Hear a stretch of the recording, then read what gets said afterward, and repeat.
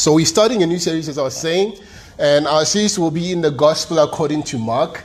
As I was saying, that we are considering this series. We were doing a topical series called God's Growth Plan for Believers, and that was like for a couple of weeks, I think 5 weeks, that we worked through that series, and we thank God for His faithfulness in His Word. And God continues to speak. One of the things that we believe so closely and believe with all our hearts is that God speaks through His Word. And He continues to speak today, so He is not silent. When the Word speaks, God speaks, and our attitude, our response to God's Word must be to hear Him. So we'll start this series. This one is not going to take 12 weeks as we do most of our series, so it's going to stretch for a couple of months, so that but we're not going to rush into it as well.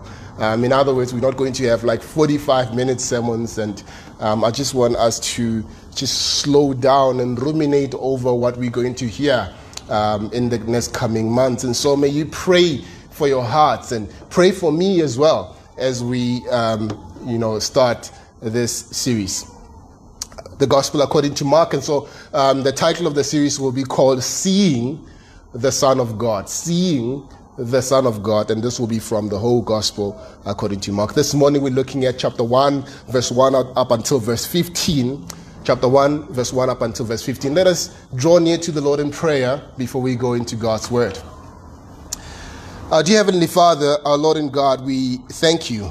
We thank you that you are in control. We thank you, Father, for this opportunity that we get to have to hear from your Word. And what a privilege it is, oh God, as we think about countries where hearing your Word and even carrying the Bible is illegal. We thank you for that privilege, oh God, that we are able to meet publicly, we're able to gather together to hear from you. Speak to us, oh Lord. It is our prayer that your Word will be a lamp to our feet and a guide, a light to our footpath. Guide us, oh God, in your grace and in your love. Give me clarity of speech and clarity of thought as I declare your Word in the Spirit's power. In Jesus' blessed name we pray. Amen. Now let me ask you a question. What do you think? This might sound very simplistic, but what do you think about Jesus? What comes to your mind when you hear that name, Jesus? A.W. Tozer once said, what comes into our minds when we think about God is the most important thing about us. Do you believe that? Let me repeat the quote. What comes into our minds when we think about God is the most important thing about us. And I think that's true. But I would humbly suggest that we tweak his statement a little bit for our purposes this morning, because Jesus Christ, the Son of God, is the supreme revelation of God. I would say what comes into our minds when we think about Jesus is the most important thing about us. Or in the words of Jesus himself, when he looks at his disciples and say, who do you say that I am? Your answer to that question is critical to who you are. Your understanding of the identity of Jesus is the most important thing about your own identity. This morning we begin a new series, as I said, in the Gospel of Mark. Our series will be titled, Seeing the Son of God. Seeing the Son of God. My desire is that as we go deep into the words of Mark, as he testifies about Jesus, that our eyes, the scales on our eyes will continue to fall and we will see Jesus clearer and clearer. One thing that stands out about the Gospel of Mark as I was reading, in fact, I thought that, we should title the series The Seventh King, which wouldn't be wrong as well. But as I read and went deep into I'll show you why. As I read and went deep into the gospel itself, I saw that the theme of Jesus as the Son of God continues to appear more and more. Mark centers on Jesus as the most important figure in his gospel. That is obvious, isn't it? But what is clear as we read here is that there are also three groups that Mark mentions: the disciples, the crowds, and the religious leaders. And what they have in common, all these groups, what they have in common is the fact that they fail to see who Jesus is. In fact, the term Son of God is used ultimately in three ways, by three people. First of all, by Mark, because Mark also writes in hindsight, right? He writes the events that happened. He starts with the opening, the gospel of the beginning of the gospel of Jesus Christ, the Son of God. So Mark identifies Jesus as the Son of God. The other, identification of Jesus Christ in the Gospel of Mark is with the demonic spirits. When Jesus Christ encounters the demonic spirits, especially when you look at Mark chapter 3 verse 11, when he encounters the demonic spirits, they recognize his authority immediately and exclaim with fear, "You are the Son of God." And lastly, the climax of the book itself, Mark 15 verse 39, this is the centurion who was involved in the crucifixion of Jesus Christ, who witnessed everything and who was part of it. And this guy has seen so many crucifixions in his life, but on this day, on this fateful day, he looks at Jesus dying on the cross and he says, "Truly, this man was the Son of God." And so this idea of Jesus Christ being the Son of God keeps coming out. And what Mark wants us to see, all of us, is to come to a recognition of the fact that Jesus Christ himself is the Son of God. And we'll see that title as we continue even further. So that's why I say, your understanding of the identity of Jesus is the most important thing about your own identity. Because they could not understand themselves as disciples until they understood who Jesus Christ is.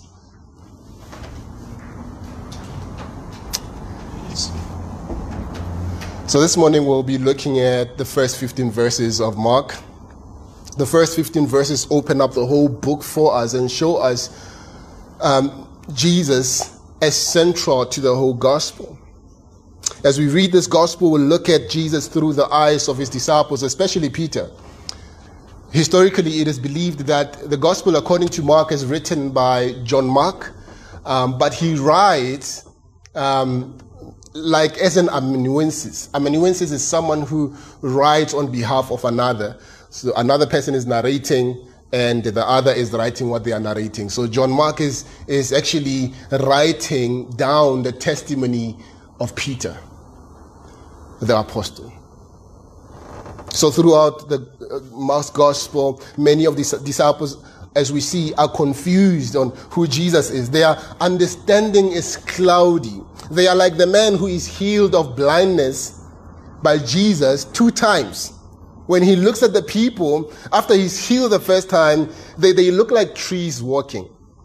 Only after Jesus heals him the second time does he see people clearly.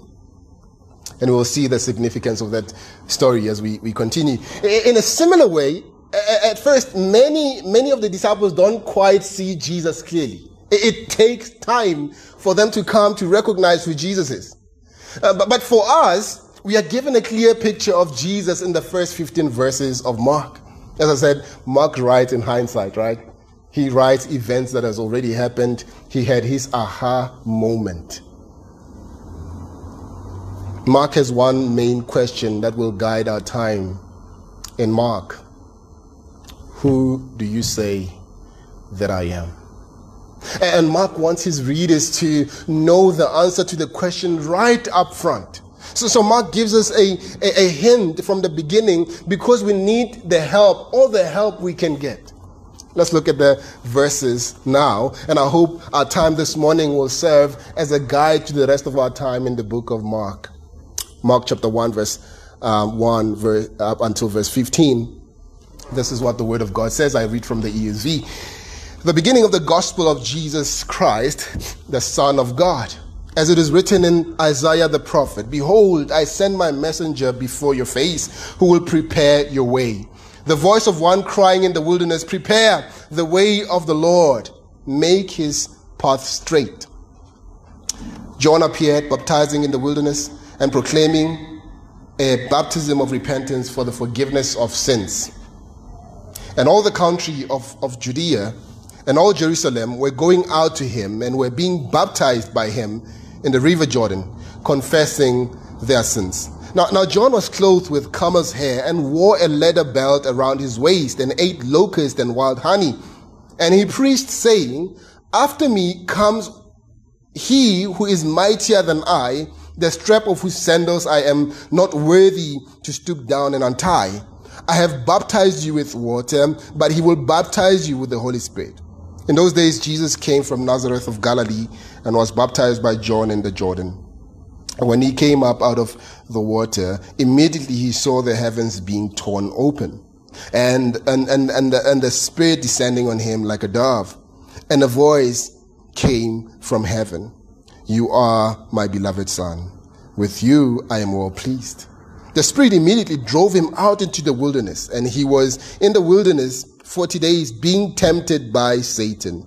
And he was with the wild animals, and the angels were ministering to him. Now, after John was arrested, Jesus came into Galilee, proclaiming the gospel of God, saying, "The time is fulfilled and the kingdom of God is at hand. Repent and believe the gospel." This is the word of the Lord. Mark's basic thesis for the whole book is found in verse 1. The beginning of the gospel of Jesus Christ, the Son of God. Mark's purpose in writing this book is to give us the gospel, or the good news about Jesus. In fact, the reason his gospel is good news is because it's about Jesus. And who is Jesus? Jesus is the Christ. Jesus is the Son of God. Mark will spend the rest of the book proving this thesis and telling us the significance of the fact that Jesus is the Christ, the Son of God. But for now, he simply wants us to get it all out there. And how does he do this? Well, Mark acts like an advocate. And to prove his thesis that Jesus is the Christ, the Son of God, as an advocate, as an excellent advocate, he calls 5 witnesses to the stand to testify to the fact that Jesus is the Christ, the Son of God. These 5 witnesses he calls. First, he calls the scriptures. Secondly, he calls John the Baptist. Thirdly, he calls God the Father. Fourthly, he calls Satan. And finally, he calls Jesus himself to testify on his behalf. We'll look at the first 3 of these testimonies this morning, and then we'll finish with the second 2. As I said, I want us to ruminate over what we hear and not just have a volume of information. So with the rest of our time this morning, I want to look at what these 5 witnesses, as we're going to focus on just 3, say about Jesus. Then we'll close next week the whole, these 2 parts on how Jesus is to respond to the fact that he is the Christ, the Son of God. Let us call the first witness to the stand, shall we? Mark called the scriptures to be a witness. Look at verse 2. He says, "As it is written in Isaiah the prophet." And verses 2 and verse 3, he quotes from 2 passages from the Old Testament. He quotes Malachi chapter 3 verse 1, and he quotes Isaiah chapter 40 verse 3. The more familiar of the two passages that he quotes is from Isaiah. That is why he says, as he puts them together, he says, as it is written from Isaiah the prophet. Mark wants us to know something right up front here. That the gospel about Jesus is the fulfillment of the scriptures. Jesus' coming was not an afterthought, right? It was not plan B. God had not lost his mind and scrambled around to see what he can do to fix things in the world. It is not plan B. It was always in the plan of God. It was a part of God's plan from the beginning to save his people from their sins. God promised beforehand that a messenger would prepare the way for the Lord. The voice of one crying in the wilderness. And this is clearly fulfilled in John the Baptist, isn't it? The ministry of John the Baptist fulfills this passage. And when he says the way that's being prepared, it is being prepared for Jesus. It is Jesus' path that is being made straight by John the Baptist. And that much is plain from the context as you read the Bible. But there's something else going on here that we must not miss. In Malachi chapter 3, verse 1, which is quoted in verse 2, the messenger prepares the way before God. Right?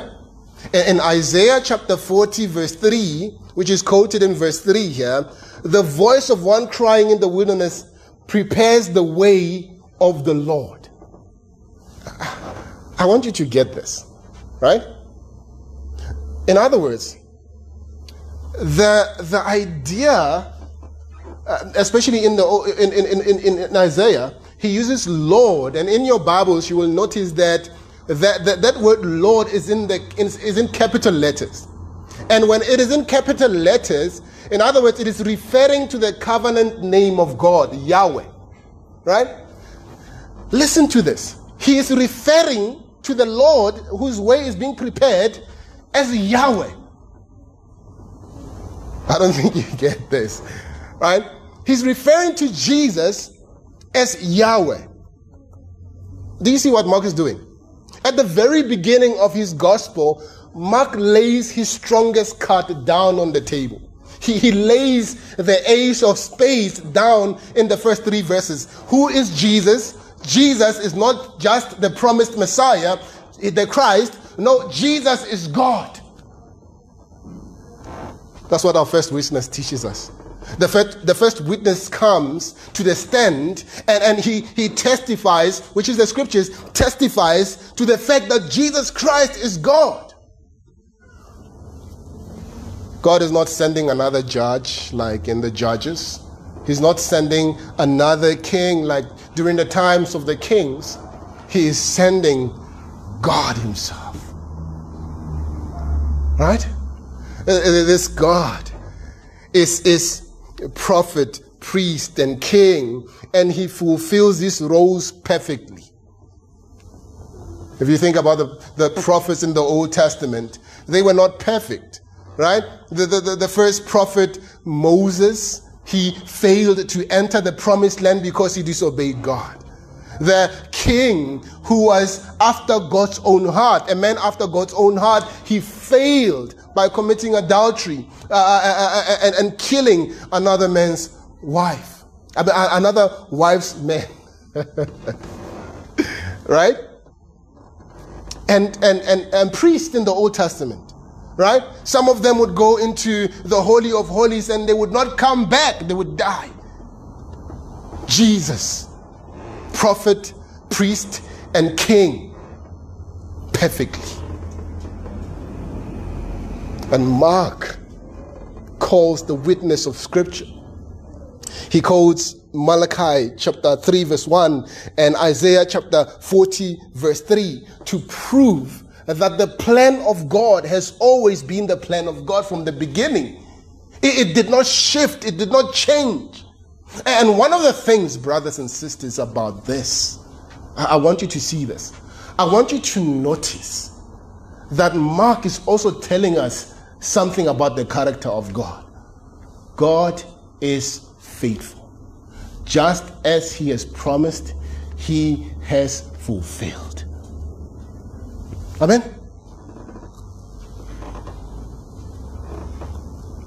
So the first witness is the scripture. The first witness comes down, and Mark the advocate calls the second witness to the stand. Let us look at the second witness, John the Baptist. Look at verses 4 to verse 8. Verse 4 to verse 8 shows us John the Baptist, who was in the wilderness proclaiming a baptism of repentance for the forgiveness of sins. Everyone was coming to him from Judea and Jerusalem, and they were confessing their sins and being baptized by him in the river Jordan. It tells us about what he wore. He wore a leather belt. He ate locusts and wild honey, and what he preached. He was preaching about Jesus Christ, the one who's coming, who is mightier than I. The strap of whose sandals I'm unworthy to untie. So in the Old Testament, we learn that the Lord's way would be paved by a messenger crying out in the wilderness.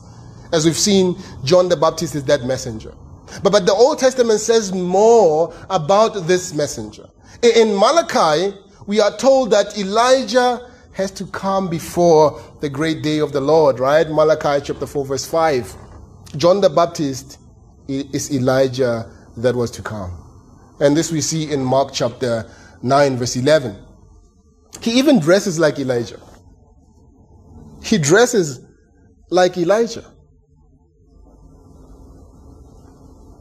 In our passage this morning, we find John the Baptist all dressed up and well. He dresses just like Elijah.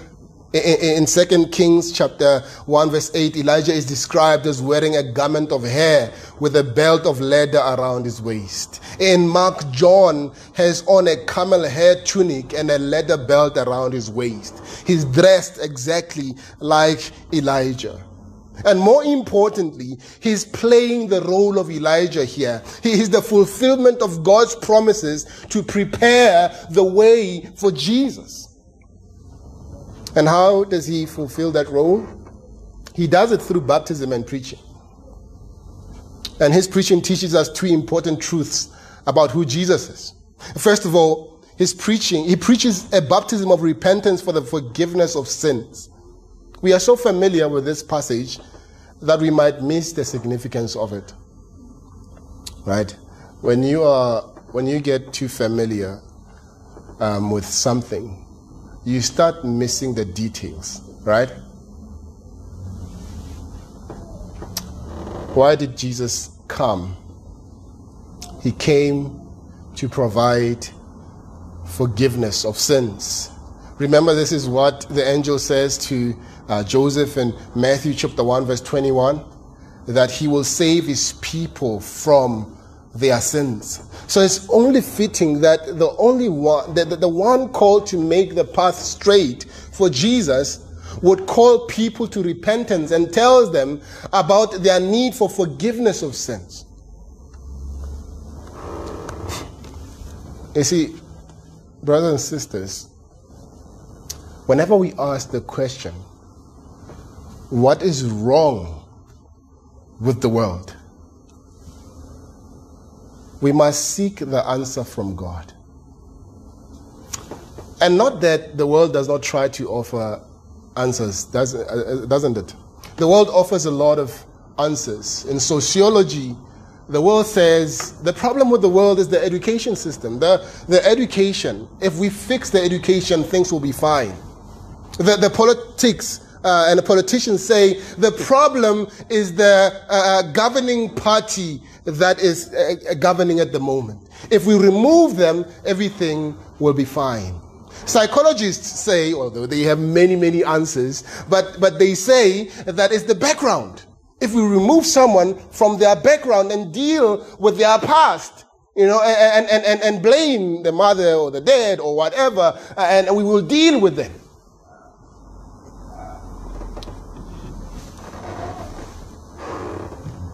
But here's the thing.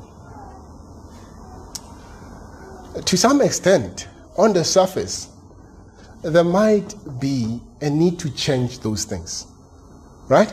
There might be a need to change someone's, where they are and remove them and put them somewhere else. There might be a need to change a political party. There might be a need to give good education, but these things are not the ultimate answer to the problem. The problem of humanity is sin. And Jesus Christ, when John prepares the way, he wants to show them what he's coming for.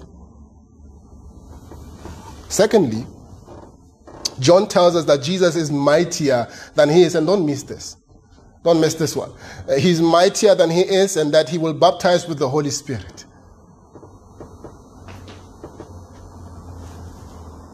What John is essentially saying here is Jesus is supreme. He wants to show us that he is superior above all the prophets, the priests. He is superior. He is not coming as just one of the prophets. He is not coming as one of the priests.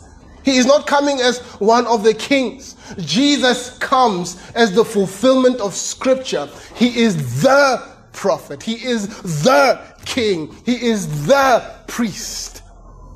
All these other things were pointing to him and are fulfilled in him. He is not Jesus the first. Like we have so many kings, like we had Zolotini, who unfortunately, I want to use the term that they use, was planted. And now there's another one, Zulu, who has come and took his role. Jesus Christ is not abdicating his throne anytime soon. He is not Jesus Christ the first, and there will be Jesus Christ the second. Is Jesus Christ the Alpha and what? Omega. When we refer to the roles of priest, prophet, and king, we put the definite article there, right? To show that he is the first and the last. He is supreme. In the original Greek, John literally says, Jesus is the mighty one. He refers to him as the mighty one. I think he's saying that Jesus is the Messiah or the Christ here. But in the Old Testament, the mighty one is no mere human figure. Right? Now, I don't think that John knew Jesus was God. I don't think he had the full disclosure of it, because you notice that even when he was in jail, he was starting to doubt. Remember? When he sent his disciples to go and ask, "Are you the one?" But he may have spoken more than he knew when he says Jesus is the mighty one. He also says that Jesus will baptize with the Holy Spirit. You see, baptism with the Holy Spirit refers to being born again, to God indwelling within us. But there's a difference between baptism in the Holy Spirit and filling in the Holy Spirit, which we see in Ephesians. So Jesus is being described as the one who mediates the presence of God. He is Emmanuel. What does that mean? God with us. He comes to mediate the presence of God. Without him, we cannot know God. So our second witness, John, shows us that Jesus is the Christ, the Son of God. And Jesus mediates the presence of God. And John leaves the stand, and Mark, as a good advocate, calls another witness.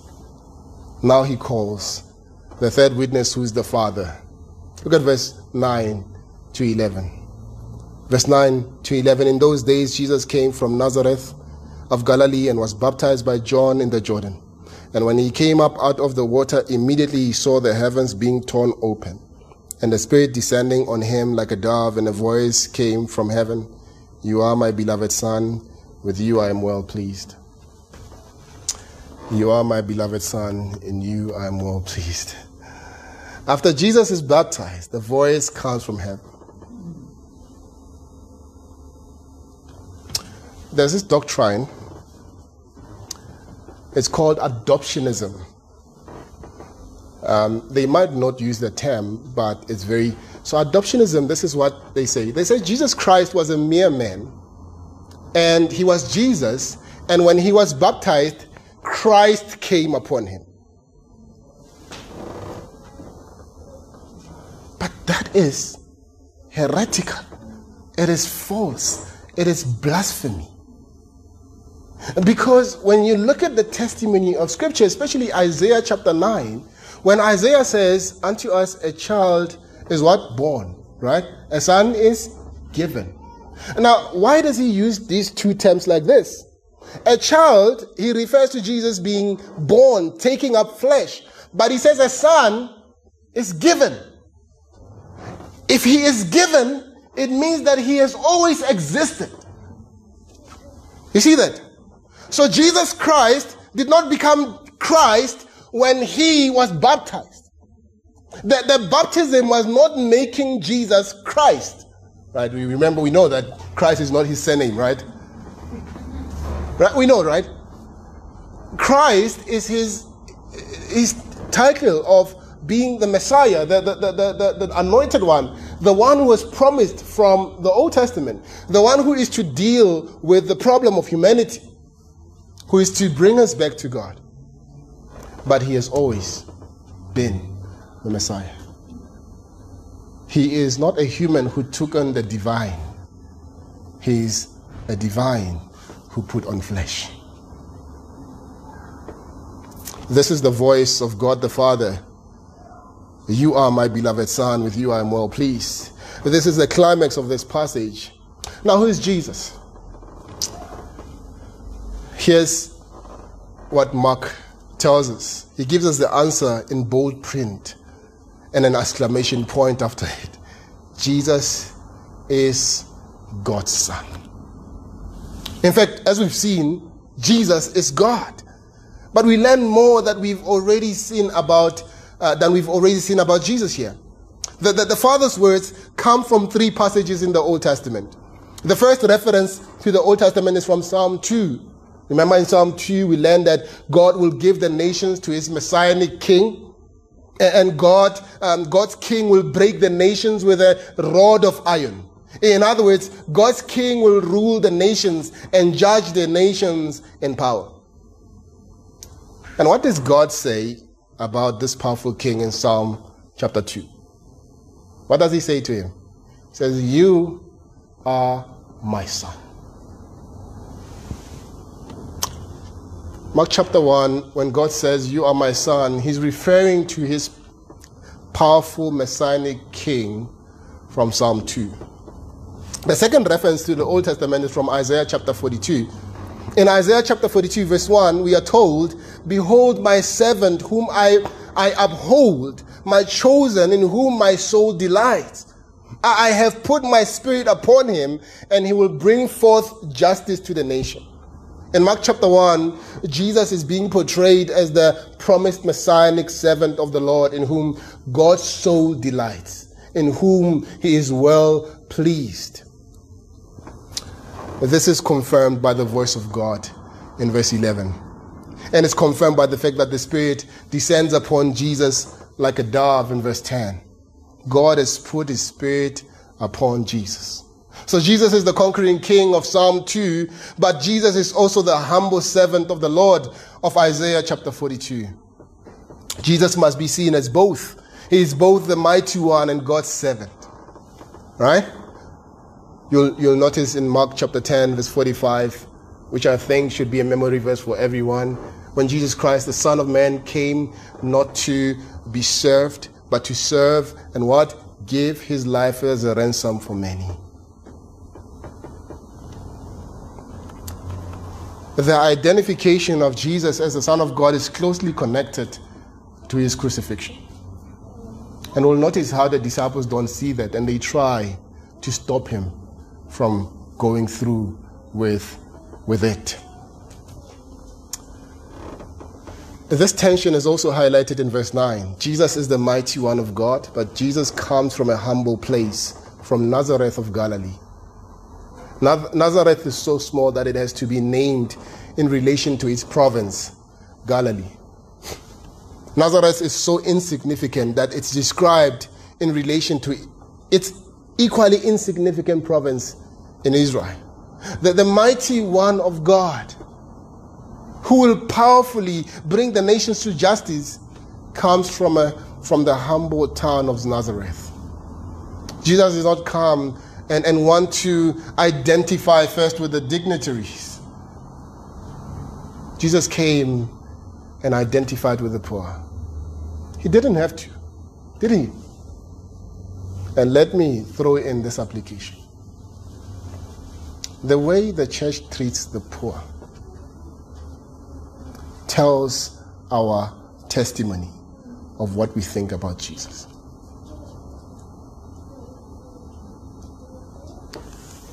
We have all these churches called millionaires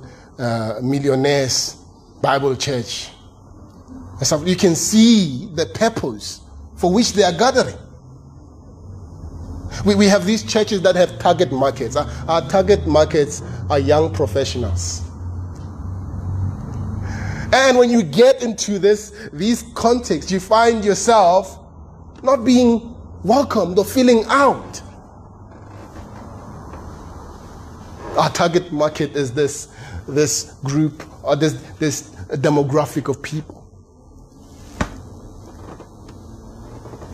The way we welcome people, the way we treat the marginalized, the way we treat the poor of this world says a lot about our testimony of who Jesus is.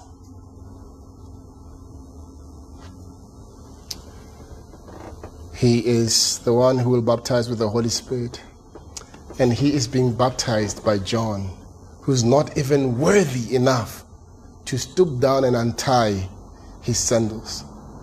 God's Son is a conquering king and a humble servant. And that brings us to God's third reference to the Old Testament. God says Jesus is his beloved Son with whom he is well pleased. That sounds a lot like Genesis chapter 22, doesn't it? After Abraham is called by God and is tested by God. In Genesis chapter 22, Abraham is asked to take his son, his only son, whom he loves, and to go to the land of Moriah and offer him there as a sacrifice. And we'll learn later in Mark the same was true of Jesus. He's God's beloved Son with whom God is well pleased. But God offers him his only Son, his beloved Son. He offers him up for us to suffer, to be rejected by the elders and the chief priests and the scribes, and to be killed. For the Son of God came not to be served, but to serve, and to give his life as a ransom for many. This is such an important truth in the book of Mark. If we don't get this point, we'll miss the point of the whole book. If we don't have this point in our minds, we won't understand the book of Mark. But we don't have to miss it. It's given to us here by Mark. Mark references these three witnesses: the Scripture, John the Baptist, God the Father. Jesus, the Christ, is the Son of God. Jesus is the humble King. He's the suffering servant.